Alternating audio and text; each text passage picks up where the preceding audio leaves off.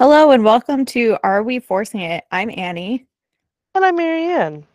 and we are a Star Wars focused / inspired podcast where we talk about Star Wars things, obviously. And this is the second of our bonus book episodes because next week, very exciting, Andor is going to premiere. We're very excited. Um, So this week in Star Wars news, first of all, it's actually been a while since we last recorded, and um, most of the news in our last thing that I think it published today, I'm pretty sure I said it to publish today, was already like 3 weeks old. But one of those things that we had talked about in the news was that Rogue One was getting a theatrical release for one day only, and Marianne, Mhm. you went. I did. It was amazing. So I had seen Rogue One in theaters when it first came out. I went like opening day or whatever, or like the next day or whatever it Mhm. was. But anyways, um, but I had seen it in theaters, and I remember because it was like the first a Star Wars story. You know what I mean? It was like the first of like the Oh, true. It was the non-episodes. first one. And And I remember it was the year after The Force Awakens, which Force did Awakens, yeah. super well. Right, and so I remember, my aunt happened to be visiting at the time, and I said, "Hey, I'm gonna go see Rogue One tonight. I'm gonna go take myself to dinner, go see Rogue One." And she's like, "Can I go?" I'm like, "Okay." So her and I went and had uh, Turkish food, and then went to dinner. Anyways, so I went to see Rogue One, and the first thing that because again, this was like the first a Star Wars story that was not one of the episodes. So of course, I'm expecting the crawl, right? With Mhm. the da da da da da, the main theme in the crawl. That was not what happened, and I was like, "What? What? What?" I was very shocked. That was not what I was expecting. And like the movie continued to shock me, but I was also like, "Damn, this is really good. It's dark and it's gritty, but I love it." And I thoroughly enjoyed it. So then for Andor, they re-released Rogue One in IMAX theater, and there happened to be three here in Kansas City that they released it in. So I went. Um, my sister was supposed to go with me, but she had to cancel at the last minute. But I still had fun, so I went. And this time, I mean, I'd seen Rogue One multiple times, obviously, by the time I'd seen it here in IMAX. But this time, I really paid attention, and I was really paying attention to the music and to what was going on and thinking about because they showed a clip, an exclusive clip from Andor.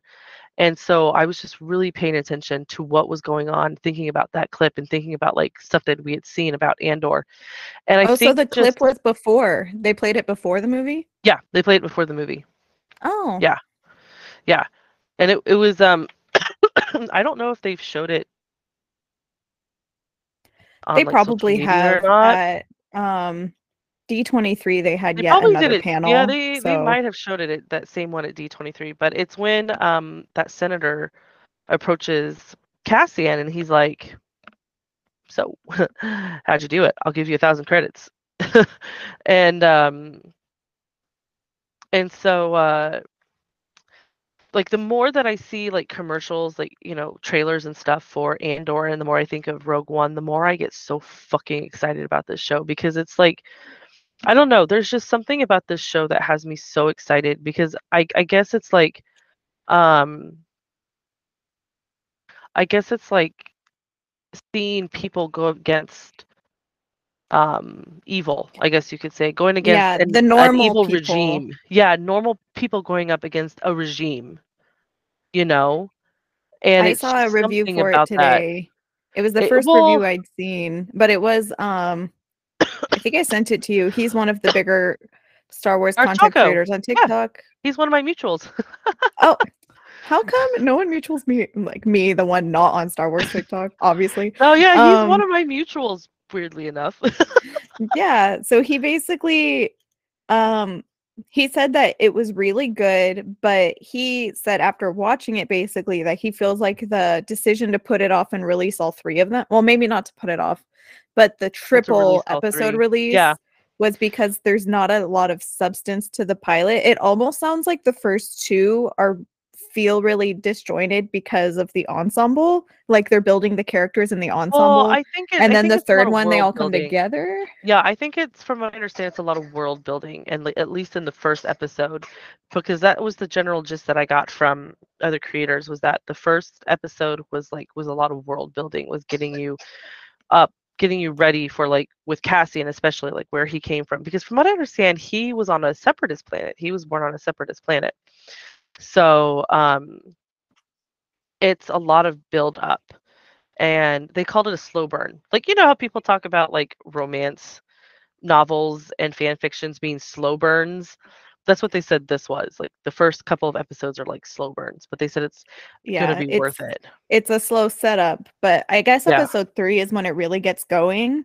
So that's exciting. Yeah, I'm And excited. it's dropping this Thursday, the 21st. Hopefully this comes out on Tuesday. Wednesday. So, Wednesday. oh, Wednesday, the Wednesday. 21st. Yes. Tomorrow, Uh, hopefully. but one of the things that Diego Luna had said was, he said, like, because he had mentioned it's just about, like, he's like, it's a story of, like, immigrants and stuff like that, and of normal people. I think even Tony Gilroy said the same thing. It's like the story of normal people going up against the empire. And I guess maybe that speaks more to us because we are normal people. And, the idea of, especially, like, Americans, I guess, are, with the whole revolution. Um, but it just, like, like, the story of, like, immigration and those who've had to fight against evil regimes and stuff like that. It probably, those who have been a part of that, who've had to go up against a government that they felt was not, um, good, and so it speaks to them, on a more personal level. And so I'm really excited about this, and watching Rogue One in IMAX was just beautiful. Like, at one point, it got really quiet, and you just hear me sniffling. It's me crying I in was the about to theater. say, wasn't there a point it was silent except you were crying? Yeah, except for me crying. Yeah. Absolutely. I was like, I don't care. I wasn't able But to go see it because I think I was working that day, and then I tragically got let go from my job. It's okay. I'm okay. Anyway, but I wasn't able to see it, but I'm going to be rewatching it before Andor drops on Wednesday. Uh yeah. So in other Star Wars news, we finally semi-tragically got a oh release my date for the god. Bad Batch season 2. Oh, Um January. January. January, a full year, 2 years after the first season dropped. Yeah, because supposedly it was supposed to drop in the spring because that was what it was advertised. And then in May at Star Wars Celebration, they're like, "Oh, this fall." And then for whatever reason on Disney Plus, for like a short time, it said September 28th, I think. But And only so, in like, Australia, no, no, no, no, something no. like that. No, that was like after, like, that day that they announced that they dropped the trailer for Bad Batch during Star Wars Celebration. I pulled up Disney Plus and it said September 28th. And then, like, you could see that in May. And then, like, it was gone. It went back to coming soon. And then Australia had Disney Plus Australia was like, yes, September 28th. But then Disney Plus Poland was like January. And we're just like, the fuck is going on? And so everybody was hoping at D23 they would tell us, which they did. Thank goodness, because if we all remember D23 last year, was it D23 last year? Yeah, D23 last year when we were hoping to hear something about Obi-Wan, and all of these stinking fan sites were like, we should be hearing stuff about Obi-Wan, like a trailer and everything, and we never got it. That was awful. I Oh think that was yeah. D23. I'm pretty sure that was D23 that happened. I don't actually remember if it was D23. On Prime Day we definitely got screwed. Not Prime. On Disney Plus Day we definitely Disney got screwed. Plus Day. It was Disney Plus Yeah. Day, not D23. It was Disney Plus Day But I that we definitely didn't. remember there was like a week of panels that Marvel just like monopolied. And we were Yes. like, where is the Star Wars panel? Yes, like, So Marvel, maybe like, took both. over Maybe it Disney was Plus Day. D23 and Disney Plus Day. I don't it was definitely no, I remember now it was Disney Plus Day. I remember now it was Disney Plus Day because, like, even the big content creators like Mesa Windu, he had this beautiful, like, "It is time" montage of Obi-Wan Kenobi, like, it's gorgeous. And then he's like, "I'm sorry, guys." It was like, "It's not your fault. Everybody kept telling us we were supposed to get something about," but we did get a little bit of something about Obi-Wan Kenobi, and it was like a behind the scenes thing, but a I very, think very, very vague behind the scenes thing.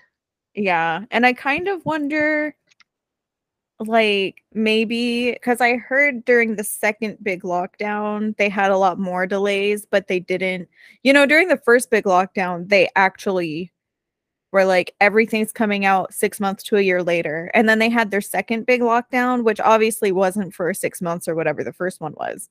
But I think that it still delayed a lot of things and they just really wanted to be optimistic about them. Yeah. But, we might never know. And the truth is that, like, before the internet, movie theaters didn't even announce usually a movie was coming out for 6 months. So, like, or I say theaters, movie studios wouldn't announce. And, no one knew how often movies were delayed and stuff. But now, because like Marvel announces things 6 years out and Star Wars announces things several years out, I think we're all really used to there being a schedule. But not to get super off topic, but I think you can really start to see it, especially in Marvel movies, the strain that it has on like the VFX artists and stuff like that. Oh, yeah. Like the quality of the production itself is like going down because everything is over rushed, I think. But Star Wars is one of the only mediums that has access to the volume technology, and that's like a game changer. The big screen thing, the LED screen thing they Mhm. use, and Oh, that that was so cool. that saves them a ton of time. I think it's extremely expensive to use, but I think Well, and time has to be on their side. I think because they used it for Kenobi, didn't they? Yeah, they did. I think Star Wars is And the only ones that are using it right now. it's funny because Kenobi didn't have as big, if I remember correctly, Kenobi didn't have that big of a budget as Andor does. I I think think I'd it was heard that somewhere. I think it was because first of all, Andor has a much larger ensemble cast. I'm sure they need to Well, pay them and all. they already were talking about a season two. Kenobi was just supposed to be a one season, a mini series, and now True. now people are like, are we gonna get a season two? Because like fucking uh, Ewan McGregor um at Star Wars Celebration is like, we hope you enjoy 3 and 4 and 5 and 6 and 7, 8 and 9. We're just like, what? What are you trying to tell us, man? Though honestly, if I would, I'm fine with just one season. If they brought in a second season and it was just as good as season one, that I'd be fine with it. But I'm still fine with just one season. It was perfect. I think they're much more likely just to put him or those characters in other things. I'm like, if you're gonna make a season two, I would then focus on his relationship with Luke because apparently, based on A New Hope, him and Luke have some sort of relationship. Because he's like Yeah, Ben and Kenobi. they did leave it open ended where it was like, and now he gets to hang out with Luke more, but I don't know that they have any like cool adventures or whatever. Right, Um, but yeah. so that's that. But I don't care if they make a Well, second season or we're not. very excited for Andor, and our next episode we're going to be talking about those first 3 episodes, which Yes, we're very hopefully. excited about. Um, one other piece of recent news. So we have been reading The Princess and the Scoundrel. The last episode we'd only each read the prologue, and now we've each read like a handful of chapters.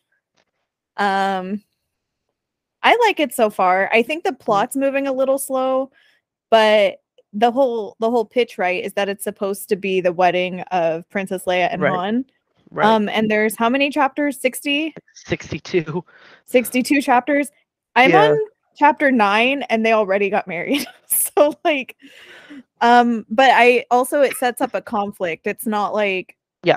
oh, the book's over. It's like, oh, this is It's like actually like, their wedding and honeymoon or something like that. Yeah. yeah. And it's clear it's gonna be a rough go. They're not gonna be getting any privacy or peace in the next They're going on 50 the chapters. Allison. Well, I guess like some Yeah. people complain that it's like a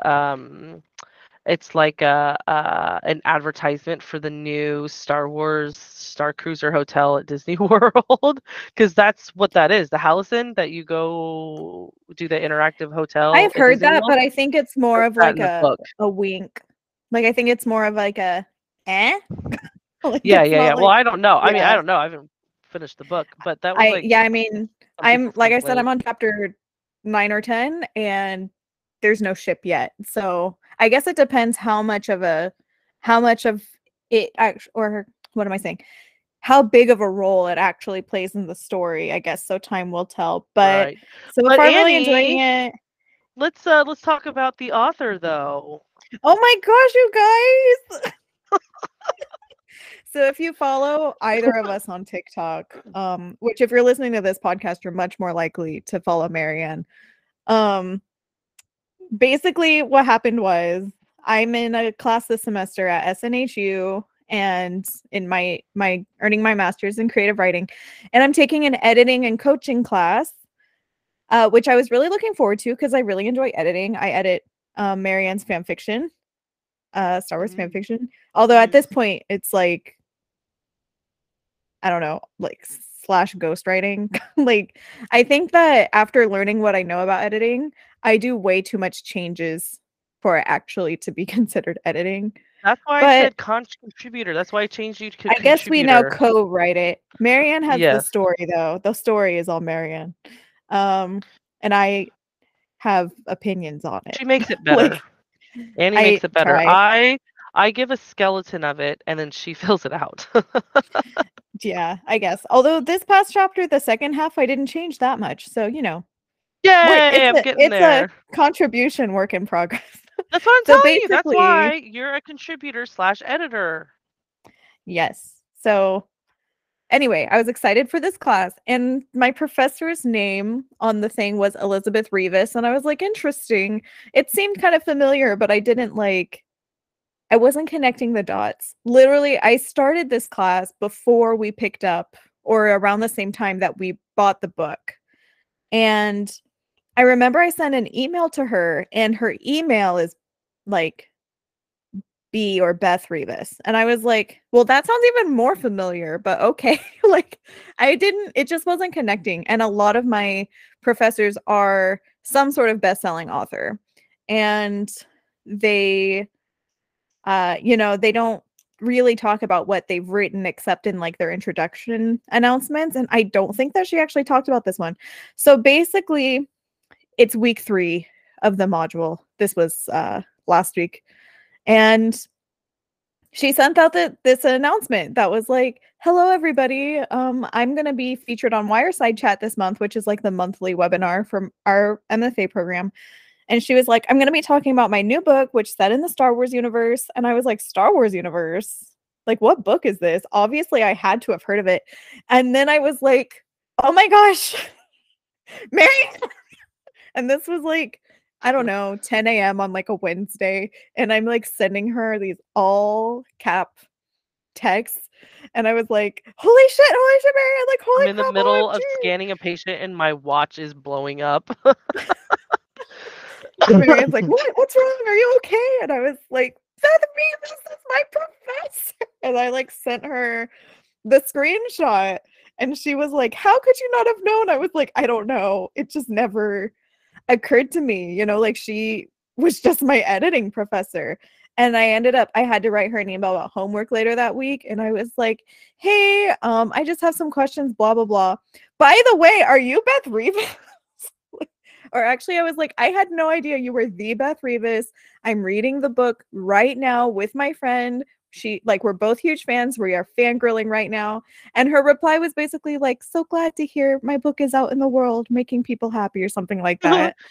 And I went to the webinar and she talked a lot about it actually. And I learned a lot about, she called it work for hire writing, which basically means you get paid an amount to write the book and then you don't earn royalties afterwards. Um, Mhm. and I need to I mean, like whenever we finish the book, I'll know more because she was like, no spoilers, but like at the end of the book, I actually had a different villain, but we ended up deciding this villain fit better. Like it wasn't that Lucasfilm said you couldn't use them. She said there was the last book she wrote, which I think was about Jin or so. Um, she said there was a villain or I don't think it was a villain, but she said there had been a character in that book that Lucasfilm was like, actually, the comics decided they're using them in the same timeline, so you can't actually like you have to rewrite this Just whole like kidding. portion of the book. But she said this book she did end up changing a villain, but it was because she sent it to Lucasfilm and they were like, or her editor at Lucasfilm or Del Rey, and they were like, this actually seems like a thing this other villain would do. And she was like, oh, that's perfect. Let's do it. So I guess we'll read the book and figure out who this villain is. And maybe Yeah, we'll no guess and kidding. try to see who the other villain was. She had a lot more to say, but like it's all very craft stuff. And I don't want to misquote her at this point. Like I didn't take notes. I was kind of frazzled because I couldn't find the link to get on and it was a whole thing. So I missed most of the stuff where she talked about the book, but she talked a lot more about that hiring process. But you guys, I've never felt so cool. Like I've never been like, oh my gosh, I know them. I also started following also she liked one of your TikToks and when you Yeah. sent it to me, I thought it was the TikTok and I was like, wow, this is embarrassing. Now she thinks I'm a Mm, teacher's pet. But like no, it no, it wasn't that was one. it was my talk when I just talked about Leia, Princess of Alderaan. Yeah, Um, she's a really nice professor, guys, in case you wanted to know. I'm she learning a seems lot about super editing. sweet, honestly. She is really sweet. And it was, oh, this is one thing I do want to say though, because as people that write, um, you hear very often about rejection stories. She said she wrote a book every year and queried a book every year for a decade before she got picked up. And I was like, man, which she's, I think, 40 now. So, like, I don't know when she started, but she said her first book was published 6 or 7 years ago. So that means she started young and into her 30s. And she was like, my husband is incredibly supportive. And I was like, man. But it gave me hope. I was like, oh my gosh, I could query for 10 years and then finally make it. Although I think the market's slowly turning in favor of indie publishers. So maybe that'll be the way to go by then. I think though that is all of our recent update stuff. Very excited to be reading The Princess and the Scoundrel. Hopefully next time we'll have read a little More, more yeah. so that we can I've talk been about kind of more. under the weather, so that hasn't been helping me. Yeah, there's been a lot going on, but now that the school year is underway and everything like that, hopefully we can get into more of a routine.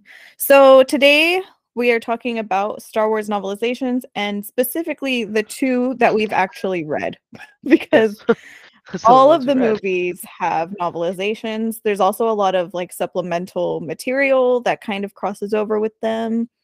There's also the anthology short stories, which are From a certain from point a of certain view. point of view. Yes. So I guess Um, certain point of view, Return of the Jedi is supposed to come out next year? that Or makes they're sense. making Return of the Jedi one, yeah. There are so many. I always want to buy it, but the one at Second and Charles is like $45 and I'm like, I can't spend that much on a book. So I'm $45? just What in the hanging world? around. It is thick. Well, they only sell the hardcover there. So it's a thick Oh, it was book. like, oh, okay, because I was like, I just have the soft cover ones. Yeah, maybe I need to go to Barnes and Noble. I But have the Empire Strikes Back and the first one. the what I really want? This is super off topic, but they make these journals that are VHS covers. Oh yes, I've seen those. I want those. Again, they're like $20 a piece, but I'm like, nah, someday they're I've gonna seen be on those. my movie shelf and they're secretly gonna be journals. Anyway, But the anthology stories so are good, because they're actually considered canon. But like I because think, the yeah, funny thing is because the novelizations, except for the prequel or the sequels, are all considered legends. Um, the prequels and the original are all considered legends. The novelizations are, but the sequels are not. Those are considered canon. Um, so I kind of wonder but the certain point of view stories are just like I think They're it's just so kind of good. that same general rule of like pre and post Disney. Like pre Yeah, Disney is exactly. Legends. But I think Yeah. the certain point of view are actually considered it's actually considered canon. Only reason I say that is because one of the short stories in The Empire Strikes Back. No, the first one, sorry, in New Hope. Or is The Empire Strikes Back? One of them. Anyways, One of them. one of them is Obi-Wan's point of view. It's The Empire Strikes Back. His point of view when he goes to confront Luke on Dagobah before, as Luke is trying to rush off to Bespin to save Han and Leia. Oh, that's And the it's one where it's like even in death you can't escape these stupid Skywalker yes, decisions. yes. Oh my God. Like that chapter had me laughing. I have a TikTok about it. Like that chapter had me laughing and sobbing. Like, because that was the one where it's the first year that Anakin was Obi-Wan's Padawan. Obi-Wan would wake up and find him sleeping in his quarters because Anakin was scared that he was going to lose Obi-Wan because he lost his mother and he lost Qui-Gon. So he's afraid that he was going to lose Obi-Wan. So every night for like a year, Anakin would sneak in the middle of the night and sleep on the floor next to his bed. And it's such a beautiful little story. But anyway, so yeah, the novelizations, all of the pre-Disney stuff is considered legends, so the sequels are considered canon.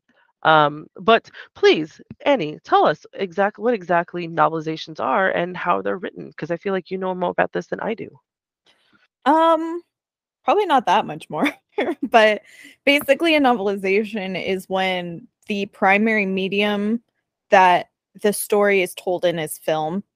Or something else, radio drama or whatever. So when you novelize something, it means that you adapted that to um, literature, novel form. And it goes both ways, obviously. Like we hear a lot about movies that come from, like, they're called screenplay adaptations. So it's Yep, like, it's the opposite of that. right. But most of the time, especially with blockbusters, I think that they are released kind of in a similar, like almost in a promotional way. I remember when I thought the novels came out the same time as the movies. I feel like they come out, but they don't come out earlier than the movies because of No, spoilers. they come I out think like they come out like a week shortly later or after. something. Yeah, Yeah. But I remember when Narnia came out, for instance, which Narnia, of course, is an adaptation, but they made these like middle grade books to go with it. I remember reading those, and Frozen has some and stuff like that. So like big movies will have them, and I think they're kind of supposed to be supplemental, but I think it's just reaching as wide an audience as possible, because I'd say most people will watch movies, but there are just some people that really prefer to read. And sometimes the novelizations will include things that the movies won't. I think that the storytelling medium difference is that POV is a much stricter and more specific storytelling device in a novel, POV being the point of view from which you're telling the story. Like in a movie, it's almost always like third person, and the POV kind of just determines on like, which character is the camera following around, but the camera is seeing everything from the outside. And in a book, it could be any amount of characters. So like I think that it takes advantage of storytelling elements that are specific to novels and literature, and uses those strengths to tell the story in a slightly different way, but also tell the same story. and it also I So, feel like novelizations also add so much to the movies. oh, for sure. Well, I think it depends. Although the one I will say, probably my favorite one I've read. I don't know if it actually counts as a novelization, but I think it's called Frozen Heart, and it's a Frozen one, and it's the story from Hans's point of view. And it's incredible. Like it's very short, very YA feeling, but it's like the depth it added to his character for some reason, which is so dumb because it's Frozen, right? Like it's a musical, but I think that they can do a lot. I think it's probably harder in movies like Star Wars, where half of the impact of the movie is the spectacle, is the concept of the movie, but also Star Wars has some very iconic characters to work around. Mm-hmm. Absolutely.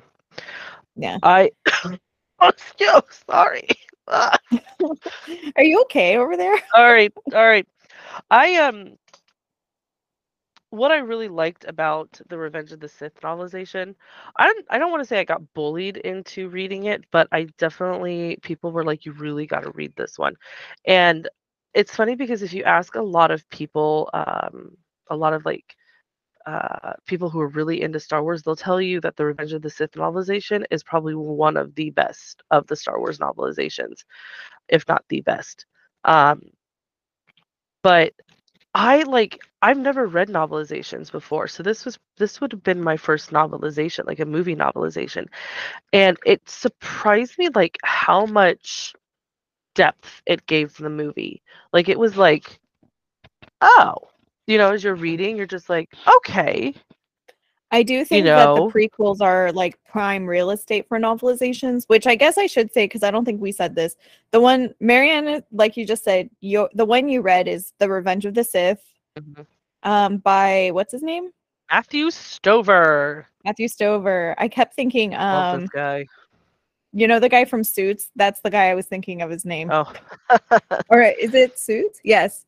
Anyway, and Matt Bomer, I think that's his name. Oh Uh yeah, no, not him. Matthew I Stover. was like, no, it's not that. And I read the Phantom Menace one by Terry Brooks. Terry Brooks, of course, huge name in sci-fi and In fantasy. I think sci-fi, yep. mostly fantasy. He's been writing books forever, but also the movie came out forever ago. So, but yeah, go on. So it was the first Oh, novelization you so I'm read. sorry. It was the first novelization that I read, and I was I need to read it again. Um, I really want to read it again because I think now because when I first read it, I read it on my phone. And I think I just kind of flew through it. Because as of late, especially with Star Wars books, I have been really reading them and like annotating like crazy with them. And so, because like if you look at the other, so Matthew Stover also he wrote a couple more Star Wars books. He also wrote Shatterpoint, which is about Mace Windu. If you look at my Shatterpoint book, you can see like there's like a gazillion tabs here. Um, Oh, yeah, I've seen pictures. of course, yeah, of course, it was mostly for research purposes, for writing about Mace Windu and my fan fiction, and making sure that I get his character right, and making sure that I get um, the that bad right for my Hmm. character. Um, so that's mainly why. But I mean, I also kind of find annotating to be kind of interesting. Like it helps me slow down to read books because that's my problem. I tend to read too fast. And I think that's what happened when I read um, The Revenge of the Sith. Also, Revenge. Yeah. Revenge. Also, towards the beginning, it kind of pissed me off, and I stopped reading it for a while. Oh my um, goodness. but once I got back into it, I'm like, oh my god, yeah, this is really good. Matthew Stover just has a way with prose, like prose. Like Right. he just, I cannot. I wish I could read this first like Age of Heroes, this introduction. I don't know if we would get in trouble for doing that. Um, but Yeah, I the don't think first, we will have clearance to continue monetization. Not that yeah, we're making that much money, but yeah, exactly. But the yeah. introduction, the Age of Heroes, is just incredible. And even like reading Shatterpoint, I just thoroughly enjoyed the way he wrote. I love the I way can he tell wrote. from the stuff that you write in when I get the chapters for INEAM's fan fiction. Um, Sometimes I'm like, I don't know what she's reading, but it is way fancier than what I'm reading.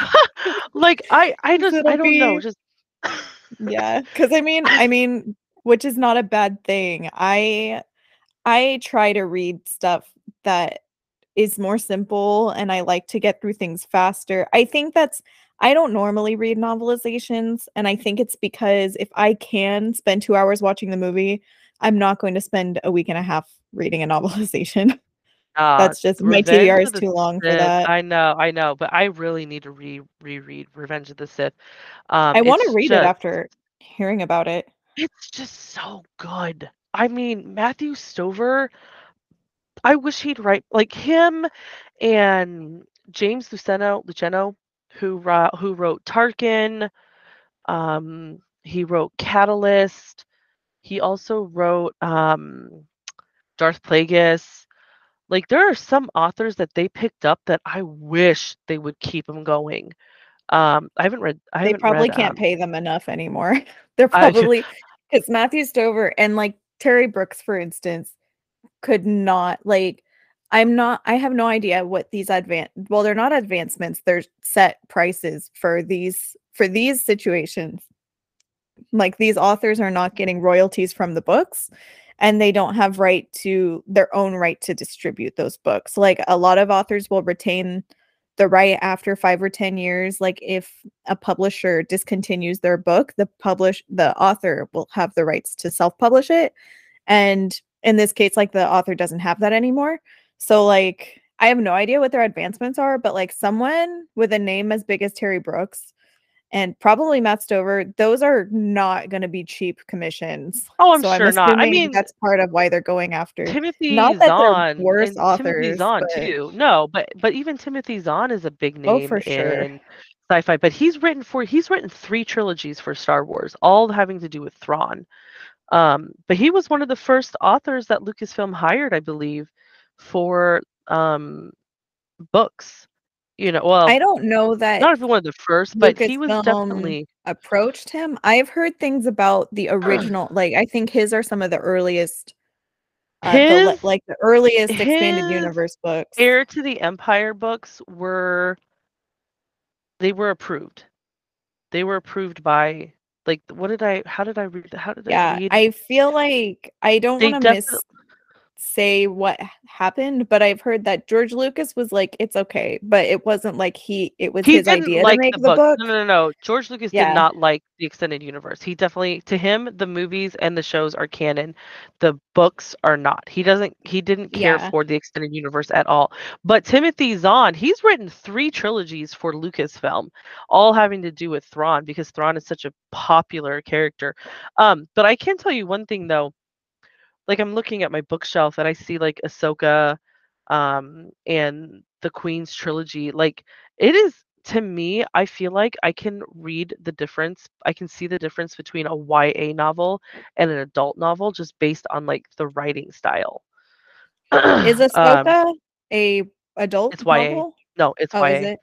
Hmm. But Yes, but Ahsoka's so are the YA. queens, aren't they? The The Queens are Queen's YA trilogy? too. Yep, the Queen's trilogy is Yeah. YA. Ahsoka is YA. Yeah, I found Ahsoka in the YA section. I was like, where the fuck is it? I found it in the YA section. But I can definitely and Leia, Princess of Alderaan is YA too. But I can definitely tell a difference, like in the writing styles. Like when I was like reading Catalyst and going from Catalyst to Princess Leia, Princess of Alderaan was like, oh, this is a difference. But of course, Yeah, I'm going between 2 different authors too, so, that's true, but there is in MFAs, which I guess I should give this disclaimer, although I think well, anyway, the disclaimer that I assume most people know, but also probably shouldn't assume that most people know, is that I'd say the majority of published authors didn't have their degree in creative writing. They just figured out the craft on their own, which Mhm. is, I think a perfectly good thing. It's not something I could have done on my own. So, I mean, I was a pretty good writer, but, like, I don't think that a lot of the fine details are things I could have done. That being said, in my classes, I had to take a few genre classes. I still have one left in my program.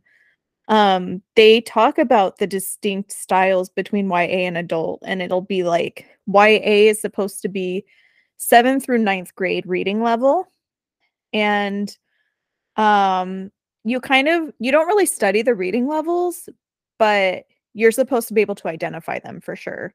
So, and a lot of authors will go on to write in several different levels. Like they'll Claudia have Gray does. middle grade. Yeah, middle grade's a little harder. I don't know if I'd be able to write the kind of stories I'd want to write in middle grade just because I'd be like, and now 100,000 words. Yeah, And they'd be like, while this is at sixth grade reading level, it is long. Like, yeah. okay, never mind. But yeah, would you say in the Revenge of the Sith novelization, are there scenes in it that aren't in the movie? Oh Oh, yeah. this is something I should say. Normally, the author, because it takes 3 to 6 months, 3 is a really short time, by the way, but because it takes 3 to 6 months to completely write a book before it even goes into line editing and proofreading and stuff, um, the author is usually given a script that has been pretty completed. Sometimes they'll be able to screen an early version of the movie. Um, so like in my novelization, mine, not that I wrote it, but in the Phantom Menace, the dialogue is a little different in a lot of scenes, but I think that they are actually like original script dialogue. So there's that. So anyway, keeping Yeah, that in so mind, yeah, are there no, there's scenes in the definitely novel that aren't in the yes. movie? Yes, and a lot of them are deleted scenes actually. Um the deleted scenes that, like um Obi-Wan coming to see Padme twice. There's one scene where he's like, or no, no, no, maybe it was just the dialogue was taken out. No, no, no. So in the Revenge of the Sith movie, before Anakin makes his final descent, I think it's before he went to Cato Nemoida, actually, not Cato Nemoida, um, to Utapau. Um, Obi-Wan had stopped by to see Anakin, but only saw Padme, and I guess was it supposed to be? But anyway, but that was in here. Um, Padme meeting with under senators, planting the seeds of the rebellion are in here. Um, there was one particular one that really stuck out to me in the book. Anakin was in Padme's apartment, and I can't remember if she had left for a Senate meeting or not. I can't remember what was going on, but he was like he was starting to suspect that maybe she was cheating on him, and he was like prowling around the apartment like, I smell something specific. Padme doesn't like this. Why do I smell it? Like, this is not her. She hates this stuff. Why is it in her apartment? And I'm like, dude, what the hell is wrong with you? you know? Um, there was another scene in here that I think is one of the deleted scenes where Padme is telling Mon Mothma and Bail Organa, she's like, there's a Jedi who can help us that I can go to. And in the book, her first thought was Obi-Wan, and she's like, oh no, what have they done? She's starting to realize that her and Anakin are like falling apart.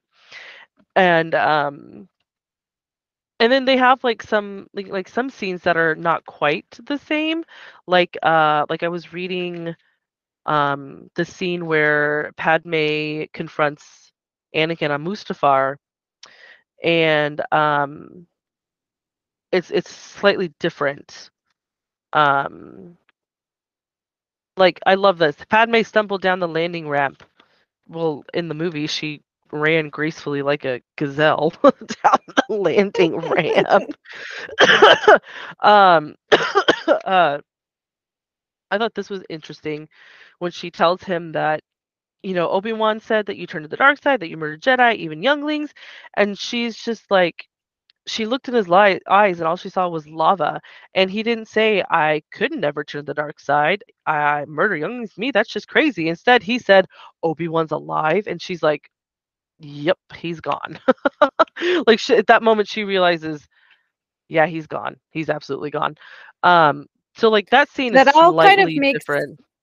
it also kind of adds a little bit to the because in the scene he immediately sees um like he looks up and Obi-Wan's there and it's like implied that he's assuming that she and Obi-Wan are like a thing.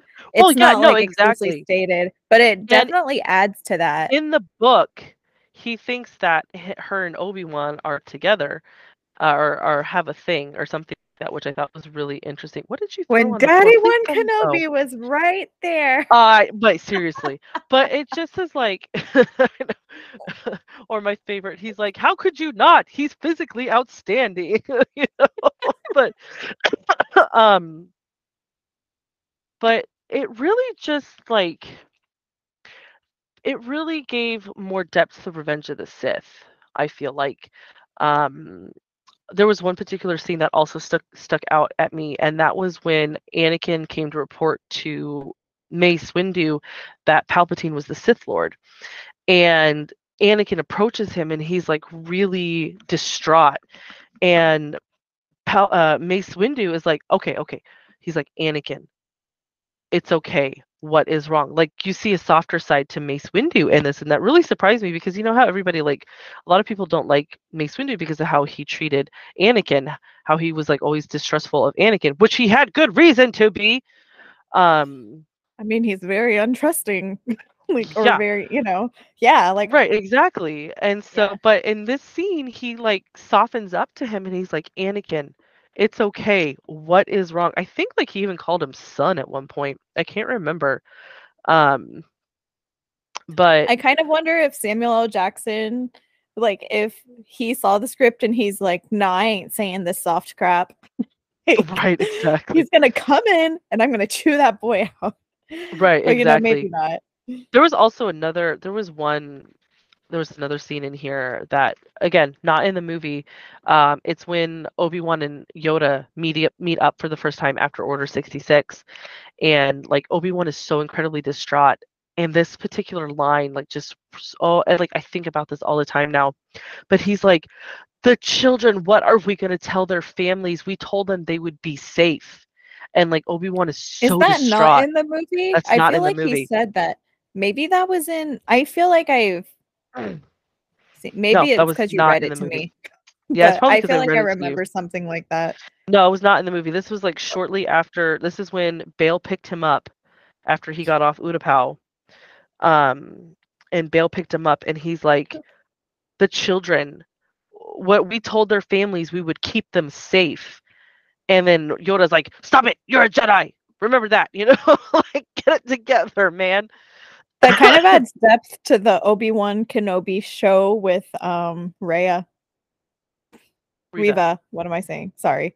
Riva. Yeah, Riva. yeah, like that. And then, of course, my favorite when him and Yoda are standing there looking at his starfighter, and Obi-Wan says, I guess you could sit on my lap. And I just sat there and I laughed until I cried. Michelle thought I was Oh my crying. I was gosh. wheezing so much. It's just like, Oh oh my no. God. Just imagine Yoda sitting on his lap in this starfighter. I feel like the novelization I read, I don't think there were extra scenes. I think You said it was um dialogue changes. there was a lot of dialogue changes, but it was like extensions of scenes. Like the one Yeah. that stands out to me is that when Qui-Gon and Anakin are in the desert, um, and Maul attacks, like when they're headed back to the ship, Maul attacks. I feel like, man, I'm gonna misquote this, of course, like, but I think that he jumped onto the ship and then fell off, or maybe he like Mm, made it hmm. to the ship and then I think I the remember other you guy telling me jumped about on the this. ship and he got him up. Like there was a longer fight beat there. There was also the book is written exclusively from well, I think so. Jar Jar might have been one of them, but otherwise, the book is written exclusively from Qui-Gon, Obi-Wan, and Anakin's point of view. Well, and Um, also, didn't you find out in the novelization that Obi-Wan figured that Padme, the handmaiden Padme, was Queen Amidala? Qui-Gon was skeptical of her. That's what it was. Yeah, he was Yeah. skeptical of the He was kind of handmaiden, like right? something here not right. Yeah, he was basically like some like this doesn't make sense. It doesn't come out and say that he was like I think she's the queen. I think he was just like I think he was like this handmaiden's up to something. Like Well, because this like doesn't make sense. And it he, was the other thing was that there are scenes of course in the movie that are told only from Padme's point of view, or like it's only following right, the right, Nabooian people, the yes. Naboo, and they got around this in a couple of ways. Terry Brooks got around this in a couple of ways. One of them was that Anakin literally was hiding behind a curtain eavesdropping, and like I was like, when I watch the movie, I'm like, there's Anakin hiding, Was like that he's when they not were in there. Palpatine's office or apartment or whatever? Is that when they're on Coruscant? Yes, I think so. Um, Oh, but there are actually extra scenes because Anakin is actually a much bigger character in the book. Obviously, he's like a main character in the movie, but the book Mm. actually opens with Anakin on Tatooine. And there's another and I kind of feel like maybe the movie should have opened with Anakin on Tatooine. It probably would have been a little more boring, but like there's two or three other scenes where it's like building his relationship with the older woman that was like, "You better get out of here, Annie," like Yes. storms are coming. He has a whole relationship with her. There's a scene where he goes and tells her goodbye. There's some more stuff going on with his friends that shows like I think he ended up like stealing something, but it was kind of like his friends were also slaves and the friend's master did something and Anakin took it for like revenge kind of. Do they That have the almost like a fight with prank. Greedo in the book? Because there's a deleted scene where it's Anakin beating up Greedo, I and think it's a he's deleted in a scene. fight. I don't remember exactly if it's Greedo or not. He definitely was in a fight though. So I guess there were more scenes. Yeah, But because I remember Qui-Gon yeah, was like, because he was beating up Greedo because Greedo said that he cheated, and Anakin's like, "No, I didn't," and beat the shit out of him. yeah, that I think that is in the book. And um like the book is basically about how Qui-Gon believes he has found the chosen one. Um, but how I think in the book he also completely understands that the council is not going to accept it. He's just trying, you know. I think he's just like, no one's gonna believe this, but here it is. And but he also is still shown like incredibly compassionate and empathetic. Um, oh, and there's extra scenes where he tries to get the mom, like he extra scenes where he tries to buy the mom and he Mm-hmm. goes several different routes and can't get her. And but the interesting part was that Obi-Wan is kind of portrayed in a little bit of a different light. Because the whole time Qui-Gon is making these decisions with Anakin, he's like, why has he gone crazy? But then he starts to have insecurities about himself where he's like, oh, he doesn't want me to be his Padawan anymore. Or like, oh, he likes this other kid so much more than like, he ever took to me immediately and stuff like that. And then when he's like, I'm gonna take this kid as my Padawan learner, Obi-Wan's like, what the heck? I'm standing right here. Like this is like his thought process. But then he's like, I mean, I guess I'm ready to take the trials. Like he's eager, but he also almost says it out of spite, where he's like, fine, I'll just Mm, take the trials. And yeah. all of that's really interesting. But then it's like extra sad when Qui-Gon dies because he's like, he feels like he was holding this resentment that didn't matter. And like Obi-Wan understands when Qui-Gon dies and he's like, promise me you'll train the boy, he's the chosen one. Like that's when Obi-Wan understands what's been going on this whole time. Mm-hmm. And I think he feels guilty about it.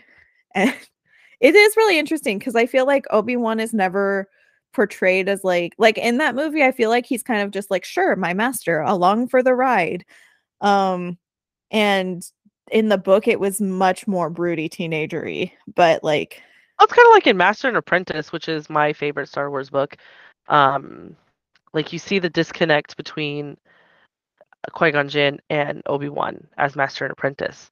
And then you finally see them kind of like get at it, but then you still see that disjointedness in the Phantom Menace. But but they're still trying to like, you know, have that connection. And you could see like at the end, like Master and Apprentice makes Qui-Gon's death in Phantom Menace just like even worse. It's like shattered. even more devastating. But that makes sense though. Like I that him being like the broody teenager. Well, he's 25. He's not a teenager. He's Yeah, fucking 25. I shouldn't say broody teenager as much as like easily offended insecure man. Oh yeah. But Well, like it'll make sense. 25. He's still a yeah, Padawan. yeah. I thought it was kind of interesting. This is something I researched for the novel because I saw at the store there were 3 different covers of it. And I was like, interesting. But apparently they commissioned 4 different covers to be made. Huh. The one I bought had the Queen of Naboo on it, like, Padme in all the coronation makeup, like the white Hmm. face, the giant wig and the red dress and whatever. Yes. And then I was kind of surprised because she's not a POV character.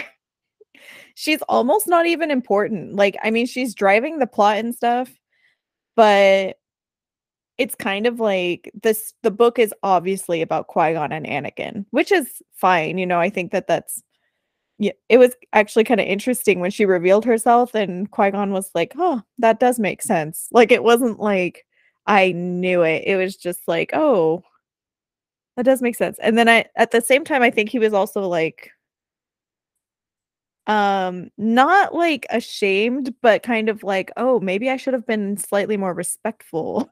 Like to this girl.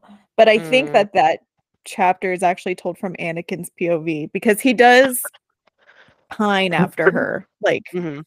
immediately. Yes. What do you think? Well, speaking of Padme, though, because I don't want to skip over this little negative thing that pissed you off in this book because it also pisses me off as a feminist myself. Why don't you tell us about it? Okay, so when we're first introduced to Padme in The Revenge of the Sith, hold on, I'm gonna bring this book out again. Matthew Stover writes like a really nice write-up about her, but then, ugh, but then, hold on, I gotta find it. But then it just kind of goes a little downhill from there. So he's like, she's really a very remarkable young woman. She was um, the youngest queen to be elected to uh, Naboo. And then she became a senator. Although she And said she she's, was not the youngest. I know that's the really confusing part. I was like, all right, guys, was she the youngest or was she not? Somebody needs to tell me. Though, if the movies are technically considered the be all canon, then she's not like she's like the second youngest um to be been elected to okay, I found it. He calls her an astonishingly accomplished young woman.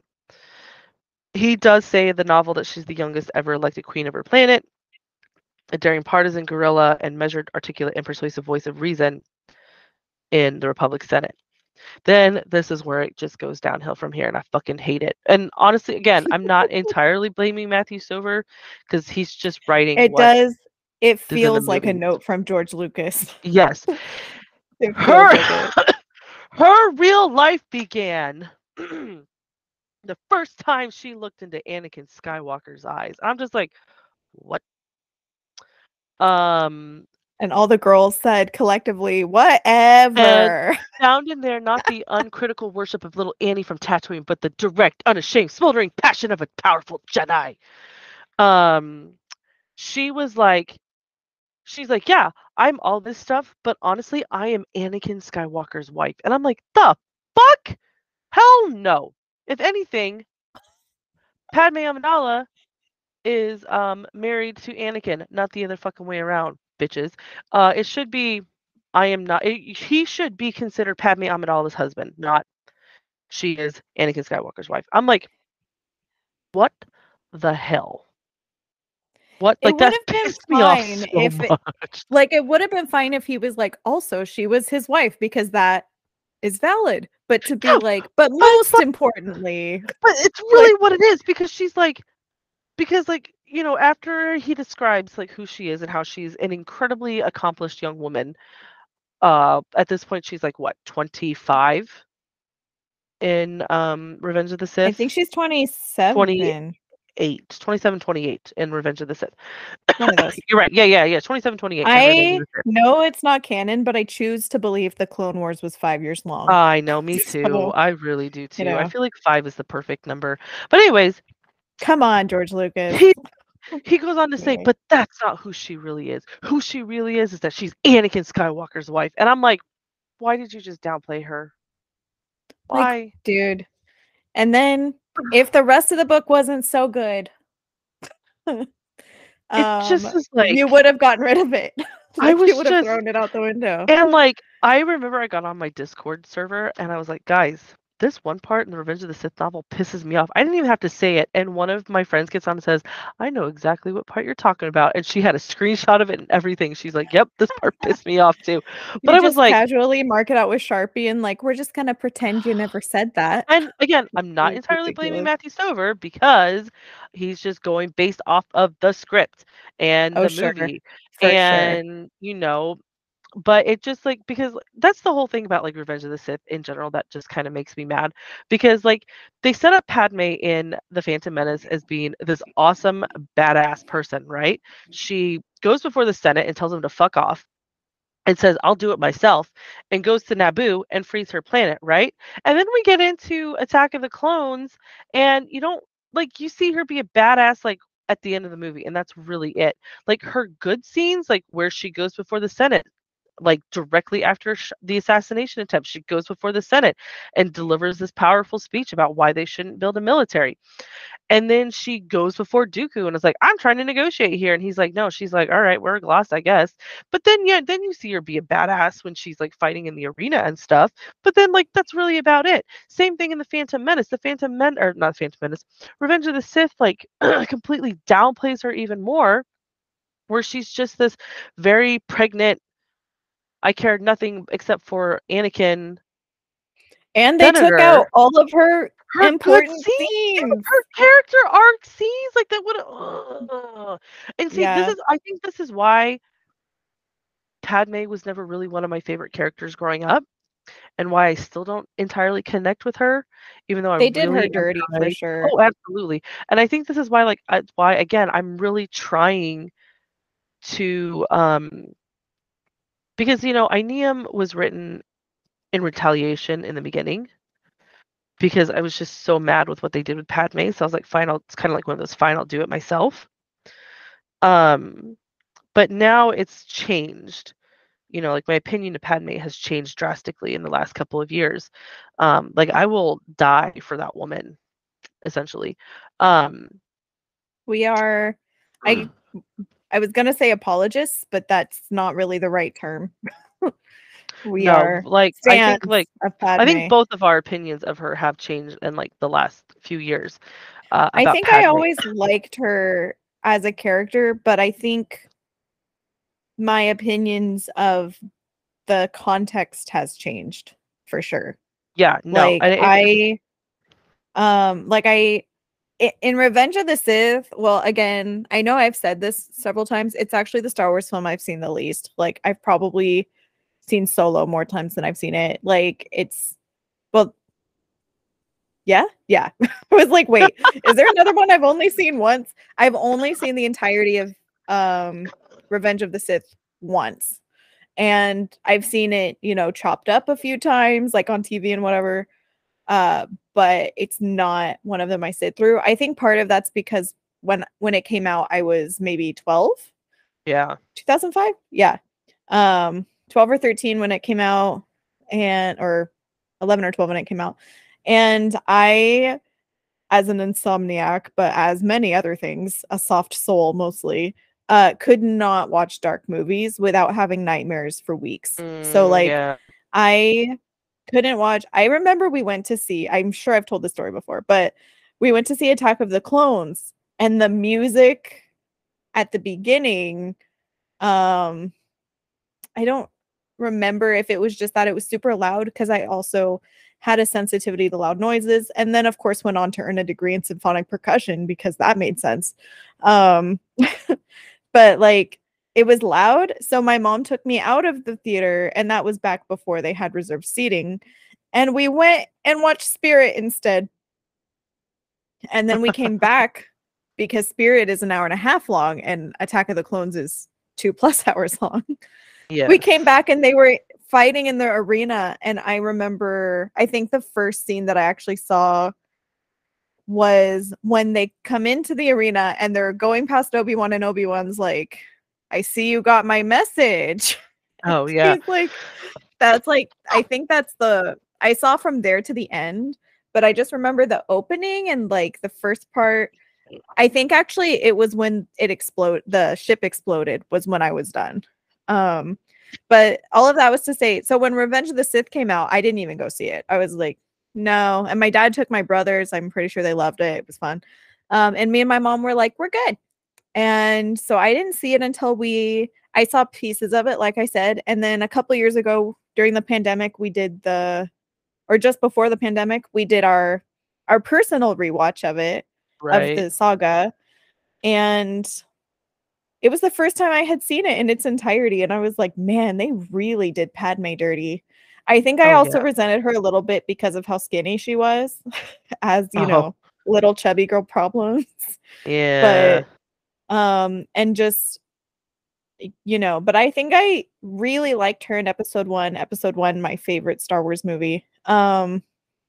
Episode 2, I was like, eh, and I've never been a huge love story person. I love rom-coms. I'm not into dramatic romance, which Lucas didn't even do well, let's be real.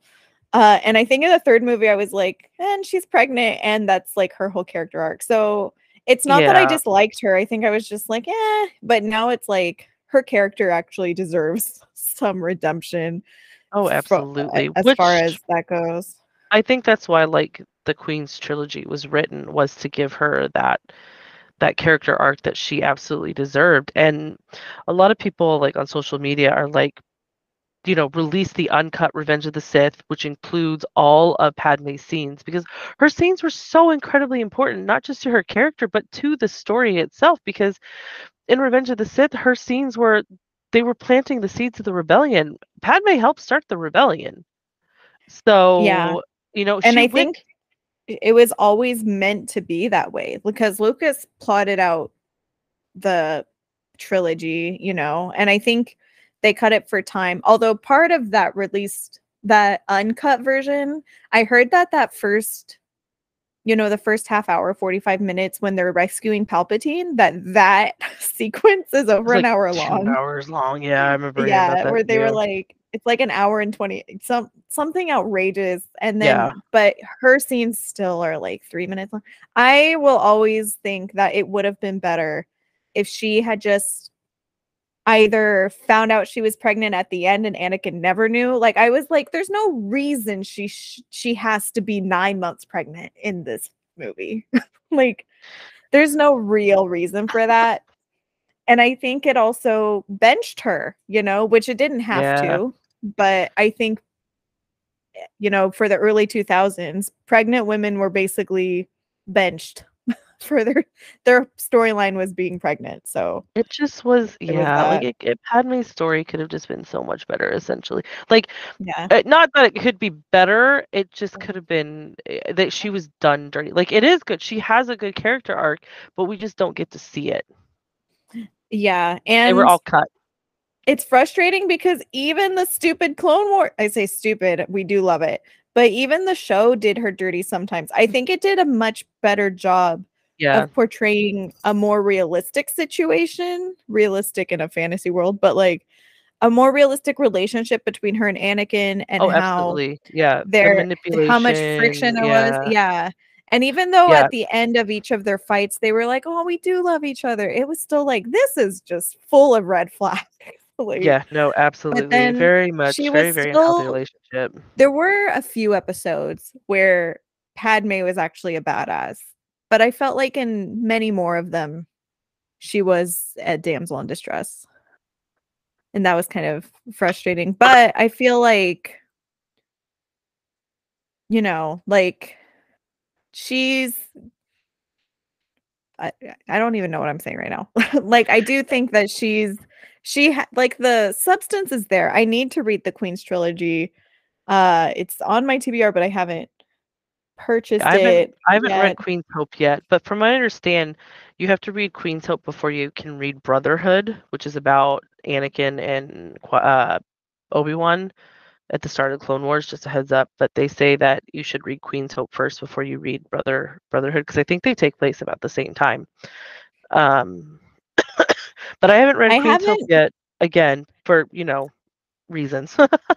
I haven't read almost any of the supplemental material aside from Princess and the Scoundrel. I kind of want to read the Legends books, the Heir to the The Empire Essential. books. Yeah, I Yeah. hear like the Essential Legends. You want to, from what I understand, you want to read the Essential Legends collection. That's where you want to go. Yeah, I remember my brother had them all growing up. He got them from the library. He was super into them, and I was just like, I don't remember what I was doing. Like, Yeah.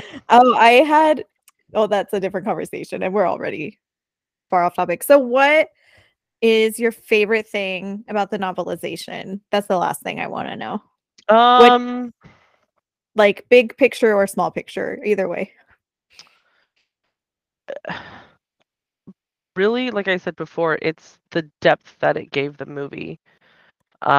It just added so much more to the movie. You're Yeah, getting Anakin, you're inside Anakin's head. And the whole idea, like Matthew Stover he calls it a dragon that's inside of him, or is it a dragon? Is that what he said? He called it a dragon. Um, but he, like that's how he describes like